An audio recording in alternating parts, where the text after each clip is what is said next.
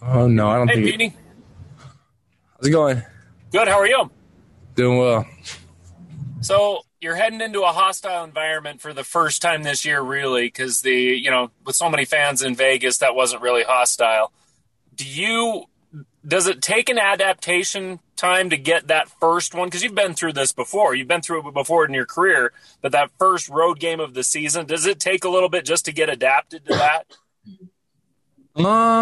I don't feel like it does. I feel like it's almost easier to get your energy going because everybody's yelling at you and stuff. But I love a away game, and so I'm excited for it.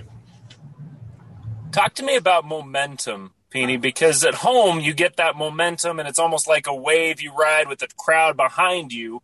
When you're on the road and you shut up a team, because you get that momentum, is it even bigger? Yeah, I mean it's a good feeling when you come out and they're yelling and hollering at you to start the game and then to hear the crowd go silent. It's a good feeling. We have like our own energy on the sideline at that point.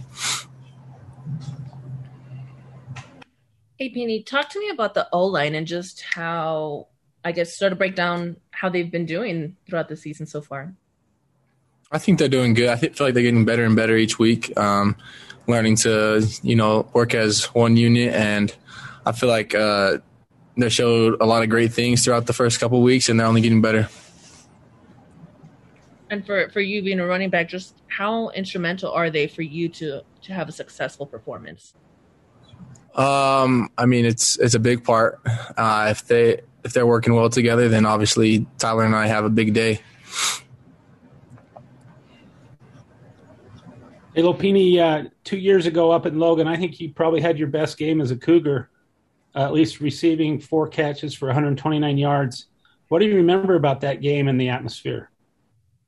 I remember that we were, we had some business to handle because of what they did to us the year before. So we were fired up and we wanted to, take the wagon wheel back. And so we had a lot of energy going into that game and we kind of overwhelmed them. What makes a good pass-catching running back? I feel like you obviously have to have good hands and just a feel for running routes and finding that spacing. Do you feel like you've developed a really good knack for that? Yeah, I like to think so. I like to think I'm a good, receiving back. Thanks. Thanks, Jay. Let's go Mitch and then Jake, followed by Sean.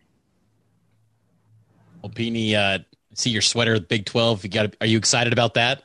Oh, yeah. I had this for a while, so I guess I was kind of manifesting it. But, yeah, I was always a fan of the Big 12 growing up, born in Texas. And so Big 12 was, like, my favorite conference. And so it's cool to see BYU going in the Big 12 soon.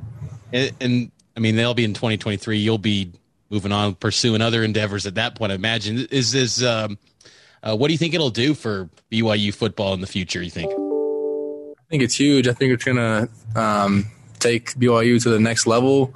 We were already pushing to compete with all the top level teams, and now we're there and we're in it. Just one more question from me with the Utah State game this week.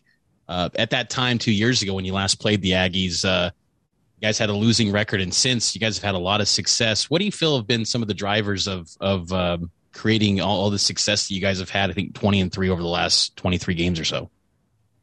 I think we just learned how to be more consistent. We showed a lot of good things those years that we didn't, necessarily have a winning record.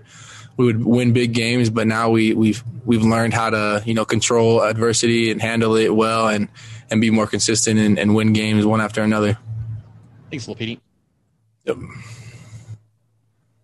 Peony, as you guys get ready to take on Utah State, can you just give me a little bit of a scouting report of what you see from them on film?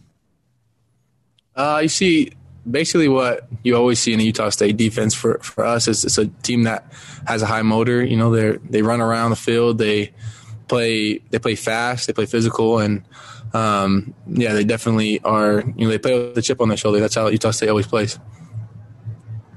And you're a kid that's from this state. You mentioned you were born in Texas, but do you like these in-state games? Do you like just kind of the energy that it comes from both fan bases, not living, or in some cases living across the street or next door to one another? Yeah, it's fun. It's definitely means a little more when they're, in-state games and state rivals. And so, yeah, it's a lot of fun.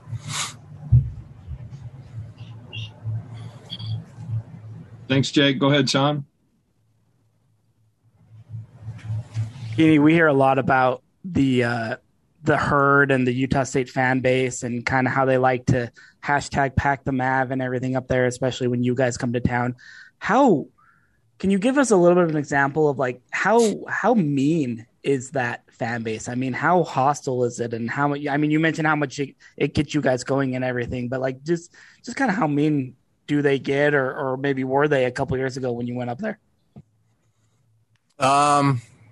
Yeah, they get into it. They do their job as fans, and they try to get in your head. It's funny. I remember one time in warmups, a receiver dropped the ball, and they were on his back for that. It was just funny, but it's fun. Like they do their thing. They cheer, but a couple years back, they didn't really have a ton to cheer about. So we're hoping to do the same thing.